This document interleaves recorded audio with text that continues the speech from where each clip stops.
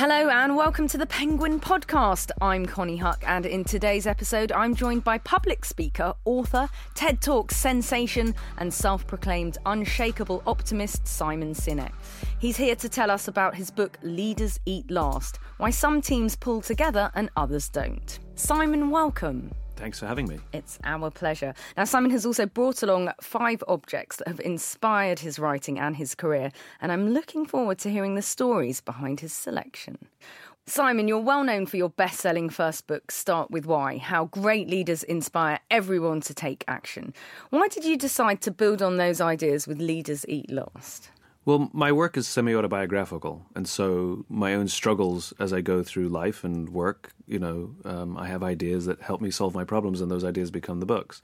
The first book, Start With Why, was born out of the loss of my own passion for my work. And people gave me stupid advice, like, do what you love and find your bliss. Like, what am I supposed to do with that, Yeah. And so the solution that I found became Start With Why. It wasn't meant to be a book. It was just meant to help me, and it worked. And the second book, Leaders Eat Last, again, as my career started to grow, one discovers that you have friends that you didn't know that you had. And I started to struggle with issues of trust because I didn't know who really was my friend and who wasn't. And so that became Leaders Eat Last, trying to understand trust and cooperation. So after writing Leaders Eat Last, have you managed to filter out the wheat from the chaff with your faux friends? What I was trying to understand is, what is the root of trust? Like, why do we trust each other? Everybody says, you have to trust people. Like, okay, so what does that even mean? You have to cooperate. Well, how does that even happen? Do you have to work with trustworthy people, or is it something else? And I learned that it actually isn't the people, it's more of the environment. And that's fascinating. The conclusion that I learned was not what I expected. You assume it's people that make an environment, but actually you're sort of reversing that. It's the environment that makes the people, yeah. We're social animals and we respond to the environments we're in. Absolutely. Well, we have got the audiobook of Leaders Eat Last right here, and we're going to hear the opening lines from the book on what leaders are. Leaders are the ones who run headfirst into the unknown. They rush toward the danger. They put their own interests aside to protect us or to pull us into the future. Leaders would sooner sacrifice what is theirs to save what is ours, and they would never sacrifice what is ours to save what is theirs. This is what it means to be a leader. It means they choose to go first into danger, head first toward the unknown.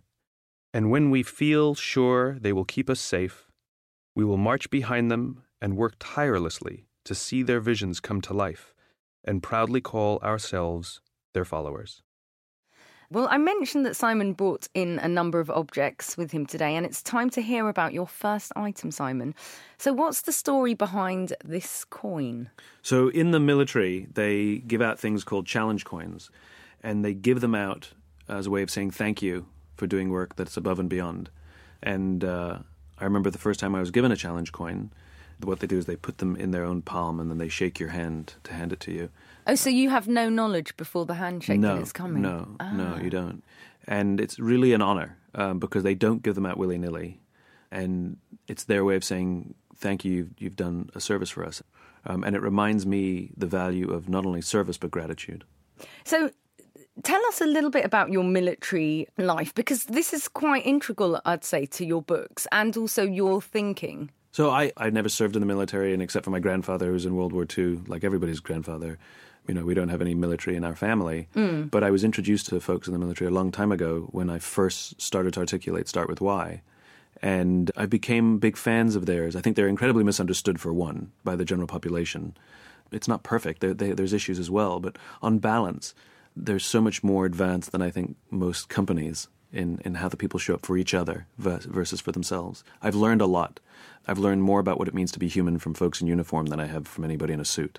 That's for sure. I've hugged more people in uniforms than I ever have in a suit, and I've cried with more people in uniforms than I ever have with people in suits. Which is interesting, because people would often associate that very essence of being in a uniform, that very regimented military way. Actually, it's once again the complete opposite, isn't it? Like I said, they're misunderstood. When a military organization is highly effective, it's less command and control. And we see plenty of command and control environments in business all the time, where everybody comes to work and are afraid to make a decision for fear of getting in trouble from their boss. That's a command and control, fear-based culture.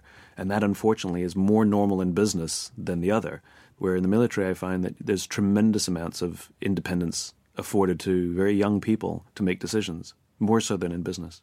So how did this sort of interest in the military come about? It was an accident. Very, very early on when I started to write about, or to not even write about, talk about Start With Why, long before there was a TED Talk and long before there was a book, I had the opportunity to have a meeting with an Air Force general. Basically, I'd crashed in another meeting, and he was there. And he took an interest in my work, and he invited me to the Pentagon to present it to him and to others. And relationships started to form, and they just kept inviting me back. So my connection with the military goes right back to the very beginnings of Start With Why. They were some of the early adopters who first took a liking to the work. Wow. So when did you come up with the title Leaders Eat Last? Yeah, well, when we were coming up with the title, I was sitting in my publisher's office and we started telling stories. And I was trying to explain where the book came from. And while I was doing research with the United States Marine Corps, I sat down with a general and I asked him, what makes the Marines so good at what they do? And he replied simply, officers eat last. And when you visit any chow hall and any Marine base anywhere in the world, you'll see that they line up in rank order. The most junior Marine eats first, the most senior Marine eats last. They're not told to do it. No order is given to do it.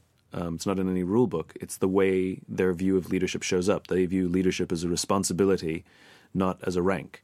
You know, it's not about being in charge. It's about taking care of those in your charge. Though a senior person, if they went to the front of the line, nobody would mind because they are senior. They don't. Yeah. And that's what it means. And that's what great leadership is. Great leadership is when we're willing to sacrifice our interests to take care of the lives of those around us. Just like a parent feeds their children before you feed yourself. It's the exact same thing. Well, let's hear another extract from the audiobook. Here you explain the importance of human leadership. Truly human leadership protects an organization from the internal rivalries that can shatter a culture. When we have to protect ourselves from each other, the whole organization suffers. But when trust and cooperation thrive internally, we pull together and the organization grows stronger as a result. Nearly every system in the human body exists to help us survive and thrive. Thousands of years ago, other hominid species died off while we lived on, and on, and on. And even though we have been on the planet for a relatively short period of time compared to other species, we have fast become the most successful and the only unrivaled animal on Earth. So successful, in fact, that the decisions we make affect the ability of other animals, even other human beings, to survive or thrive. The systems inside us that protect us from danger and encourage us to repeat behavior that is in our best interest respond to the environment in which we live and work. If we sense danger, our defenses go up. If we feel safe among our own people, in our own tribes or organizations, we relax and are more open to trust and cooperation. A close study of high-performing organizations, the ones in which the people feel safe when they come to work, reveals something astounding. Their cultures have an eerie resemblance to the conditions under which the human animal was designed to operate. Operating in a hostile competitive world in which each group was in pursuit of finite resources, the systems that helped us survive and thrive as a species also work to help organizations achieve the same. There are no fancy management theories, and it's not about hiring dream teams. It's just a matter of biology and anthropology.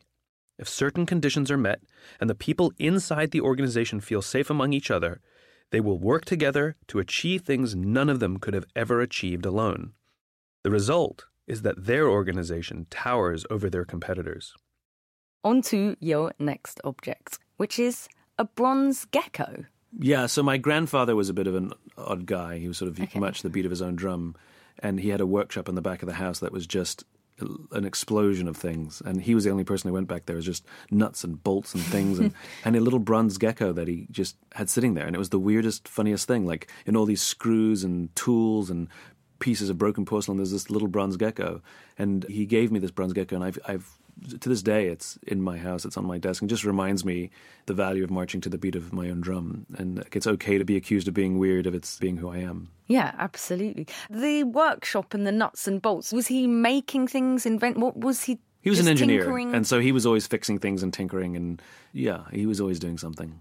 Did he have quite a mathematical mind then? He did, and he had a very good sort of mechanical mind. He sort of understood how things worked. Do you think that might be part of the reason that you like to start with why and sort of dissect and see how things work? I mean, I'm definitely a tinkerer.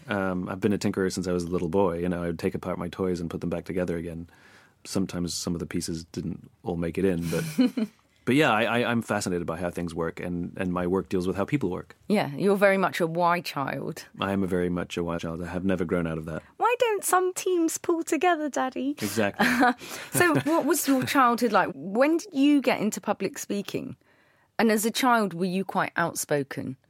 No, I'm an introvert. And so I never had a hankering to be a public speaker ever. Right. I've always been a behind-the-scenes person. I like, even today, some of the work that I'm proudest of is stuff that people have no idea that I do. And it's funny that I have a front of the proscenium career. Yeah. So how did that come about? Because then? people invited me to. I started talking about this thing called the why. I mean, I gave work presentations, as many of us do. And it just grew because they'd invite you back to talk to a bigger audience and so on. That's exactly right. It was organic. It wasn't a decision. Yeah. It just, people had invited me and I said yes. You were just very good and they wanted more. Well, I think that's the reason I was very good is because I didn't care. Yeah. And what I mean by that is I didn't care if that was my career or not. I had no pressure to perform or be good because I didn't expect or try to get another engagement. When you show up not wanting anything from anybody and you just speak your mind and you speak your passion, it's authentic. It's authentic, and I think everyone is good. Passion is not a unique quality to some people and not others. No, absolutely. Well, it's time now for another extract from the audiobook, and here you explain the ideas behind the circle of safety. The circle of safety. A lion used to prowl about a field in which 4 oxen used to dwell. Many a time he tried to attack them, but whenever he came near, they turned their tails to one another, so that whichever way he approached them, he was met by the horns of one of them. At last, however, they fell a-quarrelling among themselves, and each went off to pasture alone in the separate corner of the field. Then the lion attacked them one by one, and soon made an end of all 4. Aesop, 6th century BC. Marine boot camp is not just about running, jumping, shooting, and warfare. Like the skills in our resumes, those skills may be part of the job description, but they are not what make Marines so effective. And though Marines will need to learn those skills, just as we are taught skills to help us in our jobs, those things do not build the trust required for the kind of teamwork and cooperation that gets the job done better than everyone else. Those things are not what make high-performing groups perform so remarkably. The ability of a group of people to do remarkable things hinges on how well those people pull together as a team, and that doesn't happen in a vacuum. This is what the circle of safety is. The world around us is filled with danger, filled with things trying to make our lives miserable. It's nothing personal, it's just the way it is. At any time, from anywhere, there are any number of forces that, without conscience, are working to hinder our success or even kill us. In caveman times, this was literally the case. The lives of early humans were threatened by all sorts of things that could end their time on Earth. Things including a lack of resources, a saber-toothed tiger, or the weather. Nothing personal, it's just life. The same is true today. The threats to our survival are constant. For our modern-day businesses and organizations, the dangers we confront are both real and perceived. The saber-toothed tiger, for example, is replaced by the ups and downs of the stock market that can affect a company's performance, or a new technology that could render an older technology or an entire business model obsolete overnight. Our competitors, even if they're not trying to put us out of business, even if they aren't trying to kill us, are still trying to frustrate our success or steal our customers. And if that's not enough, the urgency to meet expectations, the strain of capacity, and other outside pressures all contribute to the constant threats that a business faces. At all times, these forces work to hinder growth and profitability. These dangers are constant. We have no control over them, they are never going to go away, and that will never change. That's just the way it is. There are dangerous forces inside our organizations as well. Unlike the forces outside, the ones inside are variable and well within our control. Some of the dangers we face are real and can have immediate impact, like layoffs that may follow a bad quarter or an underperforming year. Some of us may face the very real threat of losing our livelihoods simply because we try something new or lose the company some money. Politics also present a constant threat, the fear that others are trying to keep us down so that they may advance their own careers. Intimidation, humiliation, isolation, feeling dumb, feeling useless, and rejection are all stresses we try to avoid inside the organization. But the danger inside is controllable, and it should be the goal of leadership to set a culture free of danger from each other. And the way to do that is by giving people a sense of belonging, by offering them a strong culture based on a clear set of human values and beliefs, by giving them the power to make decisions, by offering trust and empathy, by creating a circle of safety. So, as we've said, you're obviously very accustomed to public speaking, but what was it like recording the audiobook of Leaders Eat Last? And you did the audiobook of Start With Why as well, didn't you? Is it a very different discipline? I guess it would be, wouldn't it? It takes a lot longer than people think to record a book, because you don't even go a paragraph without making a mistake. Yeah, well, as we know from my podcast, but you won't know, listener, because it's all edited. It takes a long time, and it's brutal on your voice. I mean, you go into a studio in the morning, and I'm reading and talking all day. I think by the end of the book, I sound a little hoarser than when I'm at the beginning of the book. And you're probably heavier with litres of water. Do you find that you're very much a perfectionist? Because you are so passionate about this. Do you feel the need to sort of reread things and get it absolutely right? I'm not, actually. I believe that things should be good quality, but I like things that are a little bit imperfect. I find that to be more human. It's more personal. It's more personal. And I, like, even on the stage, like if I stumble on something, it doesn't bother me. You know, it's real. I agree. It's not a theatrical presentation. Now we're going to go on to your next object, which is a book on advertising. Why have you brought this into the studio? So I used to work at Ogilvy and Mather back in a former life, and it was some of the best leadership training I got. I had an amazing boss named Peter Intomaggio who never answered any of my questions. And I'd say, Peter, something's gone wrong. He would say, well, what do you think we should do? I'd say, well, I think we should do this. He goes, well, do that. Or if I asked him, like, what should we do? He goes, I don't know. What do you think we should do? He would never answer questions, and it was always infuriating. But I remember, looking back now, I realized what he was teaching me is self-reliance. Yeah. He was teaching me to make decisions. He was teaching me accountability. It really molded the kind of leader that I am now. I tend to be very laissez-faire, which is the way Peter was.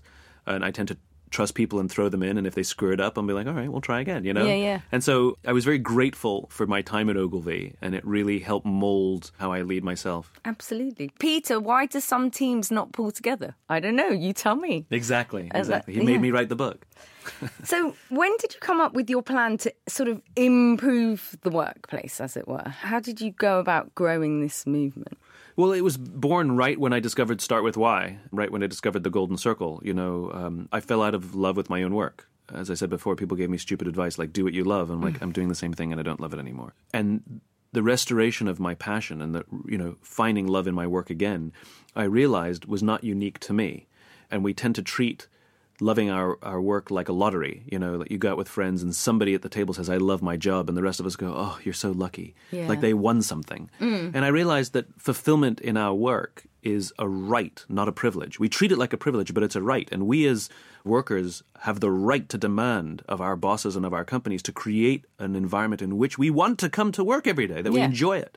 And if we're the ones in positions of responsibility, then we have just that. We have a responsibility to create an environment in which people want to come to work. And here's the amazing thing. It's actually better for business. Yeah. That's the amazing thing.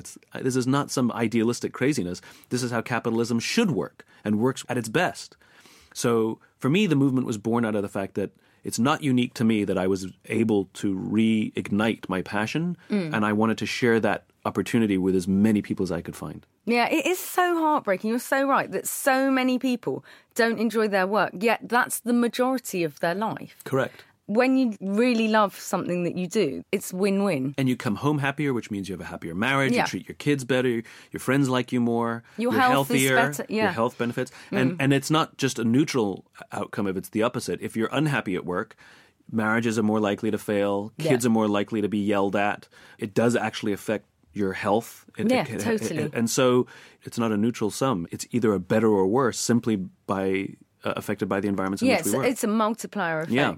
Both ways, positive or negative, So let's hear again from Leaders Eat Last. And in this extract, you explain why humans are not like crocodiles. A carcass of a wildebeest floats down a tributary of the Zambezi River in Botswana. The soon-to-be meal passes two hungry crocodiles that both call this part of the river home. Seeing the food, they both lunge at it, but only one will win. The faster, stronger one of the two will be the one to eat that day. Acting completely out of instinct, it will consume the carcass and swim away with a full stomach and absolutely no care in the world about the other crocodile. And though the other crocodile may swim away hungry, it will harbor no ill will toward its adversary. There is no part of the crocodile's reptilian brain that rewards any cooperative behavior. The animals have no positive feelings when cooperation is offered, and thus no incentive to cooperate. They are, by design, cold-hearted loners. That's just how they were designed to work. Nothing personal, all instinct. And for a crocodile, it works. We, however, are not like crocodiles. Though we may share the primitive reptilian portion of our brain with them, our brain continued to grow beyond its reptile roots. We are anything but loners. The addition of the mammalian layer of our brain helped us to become highly functioning social animals. And for good reason. If we weren't adapted to live in tribes and cooperate, we would have died off ages ago. We don't have thick, scaly skin to make us less vulnerable to attack.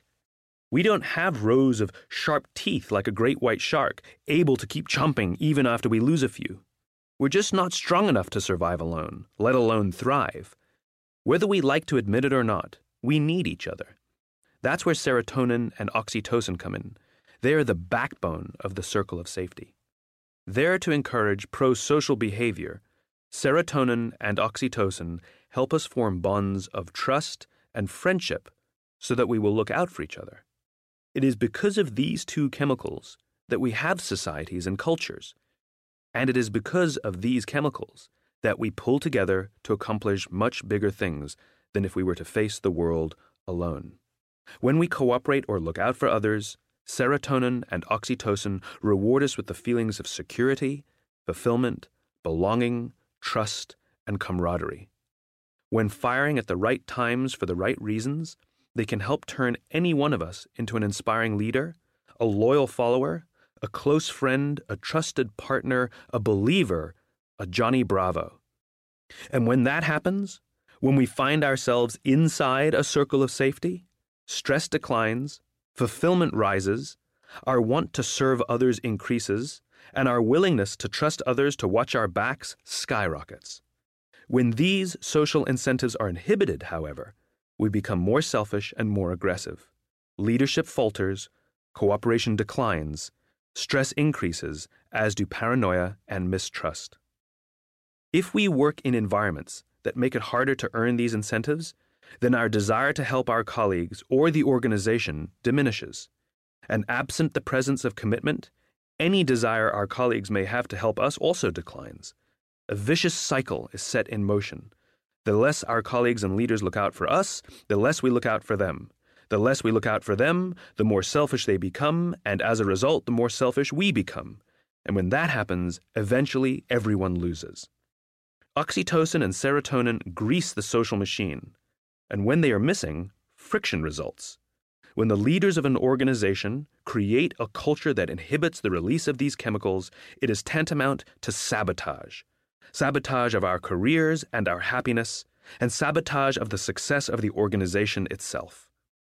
The strength of the culture, and not its size or resources, determines an organization's ability to adapt to the times, overcome adversity, and pioneer new innovations. When the conditions are right, when a strong circle of safety is present and felt by all, we do what we do best. We act in the manner for which we were designed. We pull together. Crocodiles versus people. It can have its advantages, can't it, brushing things off? Yeah, I mean, look, we are not crocodiles, and we have a more sophisticated brain. And, as we're all aware, something bad happens, and we take it personally, or we lie in bed at night and play over the events of the day and what we said and what we should have said and how dare they and how could they. And, crocodiles just go on. Having said that, I know people with more crocodile-like tendency than others. But anyway, you talk a lot about the sort of science behind your ideas, the impact of oxytocin, serotonin, and cortisol and dopamine on how people work, and also in the workplace. How important is the science element to your work? So you mentioned before that I'm that why child. It's just my natural instinct. I can't just naturally accept that something is because somebody told me it is. I want to know why. So when somebody says you have to create an environment where people trust each other, I'll be like, agreed, but why? Yeah. And so when you ask why enough, you end up going backwards, And so the case study method has never really been my method, this company that has great morale has a ping pong table in every conference room. So if you had a ping pong table in all your conference rooms, you'll have great morale. Like, that's a case study method. But I want to know why the ping pong table makes people have great morale. And so if you ask why enough, you end up at the dawn of man, and you have to understand the evolution and the biology. And I don't consider myself an expert in anything. I consider myself a student. And so, experts tell you what it is, and when you ask why, they say, because I told you so, because I've studied this. And for me, because I consider myself a student, I'd be like, well, let me try and explain what I learned. And I find that to be more fun, to take people along with me on the journey that I'm learning about too. And some of this stuff can be easily dismissed as fluff or a nice to have. They're called soft skills very often, which I reject. They're human skills. You have hard skills, which is the skills of your job, and then you have human skills, which is the skills of interaction with the people with whom you work. And so I think very often it's not that they don't exist, it's that they're hard to measure, they're hard to see. And so by giving it the biology, when you explain the biology or neuroscience behind these things, more than legitimacy, it grounds it in something tangible. Okay, so we're going to move on to your next object now, which is... It's a photograph of Victoria and Dennis Hopper. Most people know Dennis Hopper, the actor and director and writer. Yeah. I was at a black tie affair many years ago. Before my career took off, a friend of mine who was a bit more of a muckety-muck was invited to a black tie affair, and I was invited as the plus one. So I went to this event, and I was all starry-eyed. And we went to a dinner. There was a couple of celebrities there, of which Dennis Hopper was one of them. And I happened to have been seated next to his wife, Victoria. And she and I hit it off, and we talked the whole night. And it was right at the time when I was going through the really hard time in my life, where I had sort of lost my passion and was starting to theorize about this why thing. And Victoria's dad worked in neuroscience, and she started telling, I don't know how it came up, but it came up naturally. She started telling me about the limbic brain and the neocortex. And I became fascinated by it. And I went back and sort of did my own research, and I realized that this little idea that I had called the golden circle overlap perfectly with how the brain actually makes decisions. So I hadn't simply discovered this nice little idea. I actually discovered something a little deeper, where my passion comes from. And so I credit Victoria for being the catalyst for my ability to articulate the why. I actually dedicated my first book, Start With Why, to her. That's great. Now, Leaders Eat Last is being released in a new edition, isn't it? And you've added a chapter on millennials in the workplace. So we'll talk about that, but let's hear an extract from that chapter now. Like the generations who preceded them, millennials have been impacted by the dominant events and technologies of their youth. As a result, we're starting to hear some new and quite specific complaints about the millennial generation that we cannot as easily write off as kids just being kids. These go beyond the same recycled grievances every generation has about the next. These are unique characterizations that are significantly attached to the behavior and performance of millennials in the workplace. Many employers complain that their millennial employees, for example, are poor communicators, lack the instinct to be proactive, cannot handle critical feedback, are impatient, are unable to commit, and the big one, have a sense of entitlement. Of the many, many stories I've heard about millennial employees, one story perfectly captures the entitled attitude that they are accused of having. Courtney, a young entry-level employee, was hired as a part-time personal assistant. She was paid $20 an hour to be on site and on call for the occasional errand. For example, fetching coffee, picking up lunch, and so on. Knowing that she was a performing artist, Courtney's employer encouraged her to research casting calls online when she wasn't needed. She could also read a book, surf social media, or stream a movie if she wanted. The point is, the majority of the time that she was paid to be at work was basically her own, to do with as she pleased. As if that were not enough, she also had flexible work hours. She got to choose the days and times she worked based on her audition and rehearsal schedule. After some time, Courtney asked for a raise. She wanted $30 per hour. When asked to make her case for a 50% pay increase, she made one simple argument. That's what I think I'm worth. She was not invited back to work again. This story is not unique. There seems to be a disproportionately high number of employers who feel that their entry-level millennial employees are making unreasonable demands. Across companies big and small, employers share tales not just about requests for unjustified pay increases, but also things like premature promotions, customized schedules, and open access to senior executives. Pesky millennials. They're not pesky, they're just misunderstood. A product of their environment? We're all products of our environment, and I think that's part of the challenge, which is we are too quick to judge them rather than understand the environment in which they grew up. Our grandparents may be miserly and frugal. It's because they grew up during the war, during times of rations. We know why they're frugal, because we understand the context in which they came of age. Well, if we understand the context in which millennials came of age, you'll understand a lot of the way in which they see the world. So I think we're sometimes too quick to judge them, and what I'm sort of trying to uncover here is just a little empathy, just like, you know. Poor millennials. Yeah, I mean, no, not poor. It's not a question of judgment, of good or bad. It just is. It is what it is. Yeah. Yeah. Okay. What would millennials, do you think, say about their employers? Rightfully so. I think many of them would complain that their employers don't care about them and aren't giving them a place where they can make an impact or that they feel like they can make a difference. I think some of their assertions are quite right.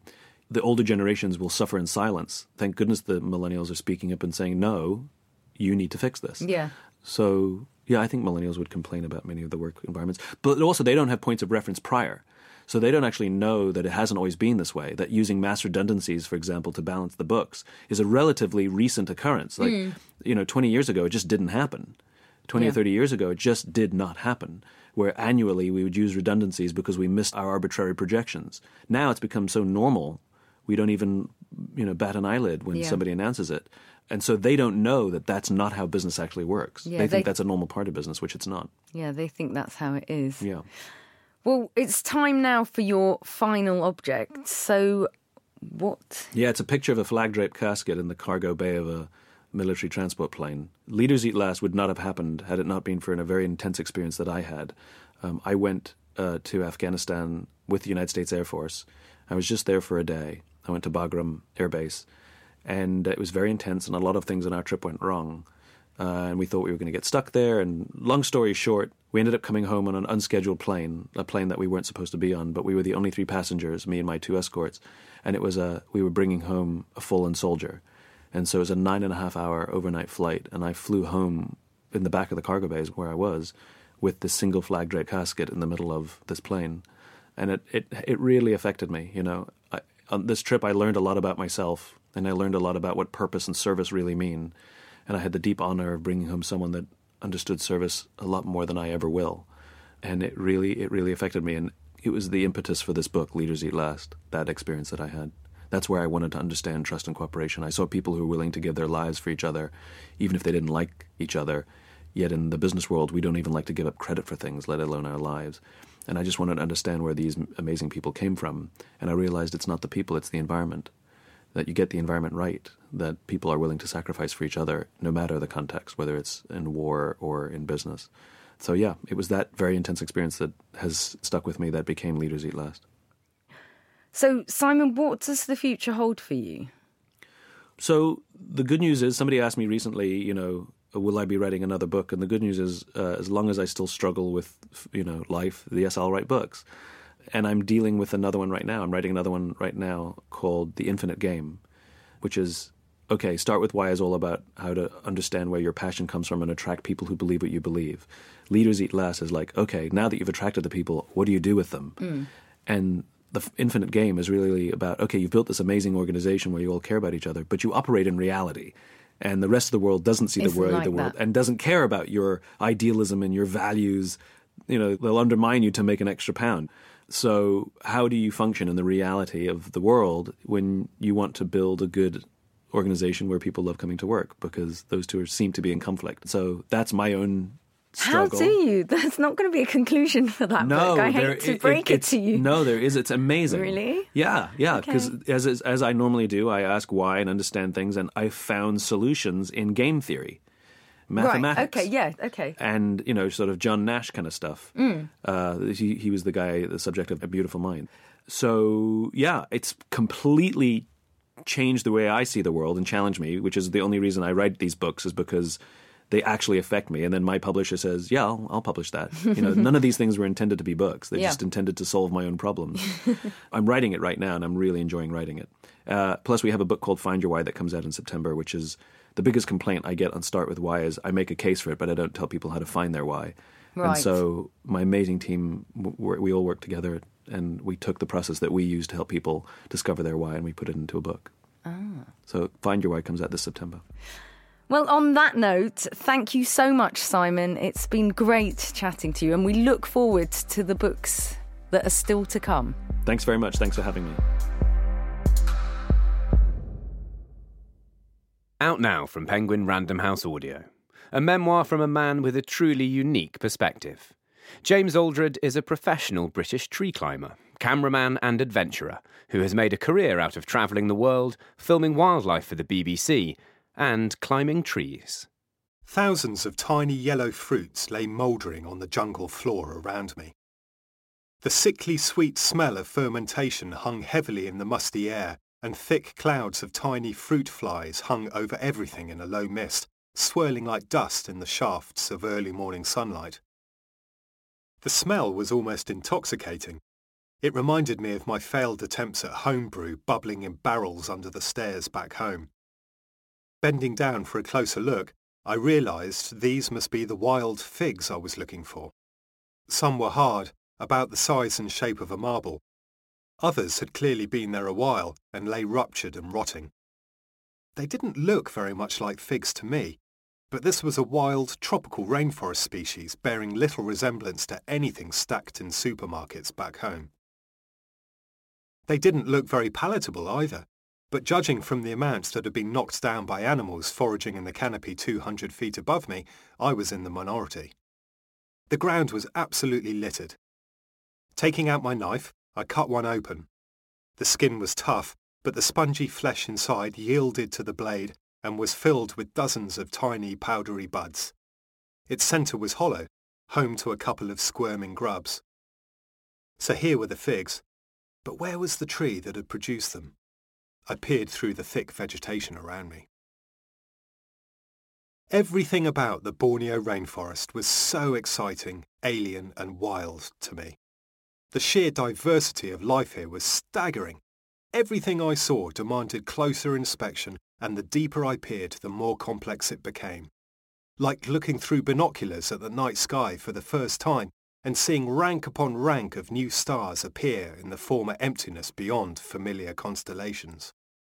The Man Who Climbs Trees is out now and is available to download and own from Audible and iTunes.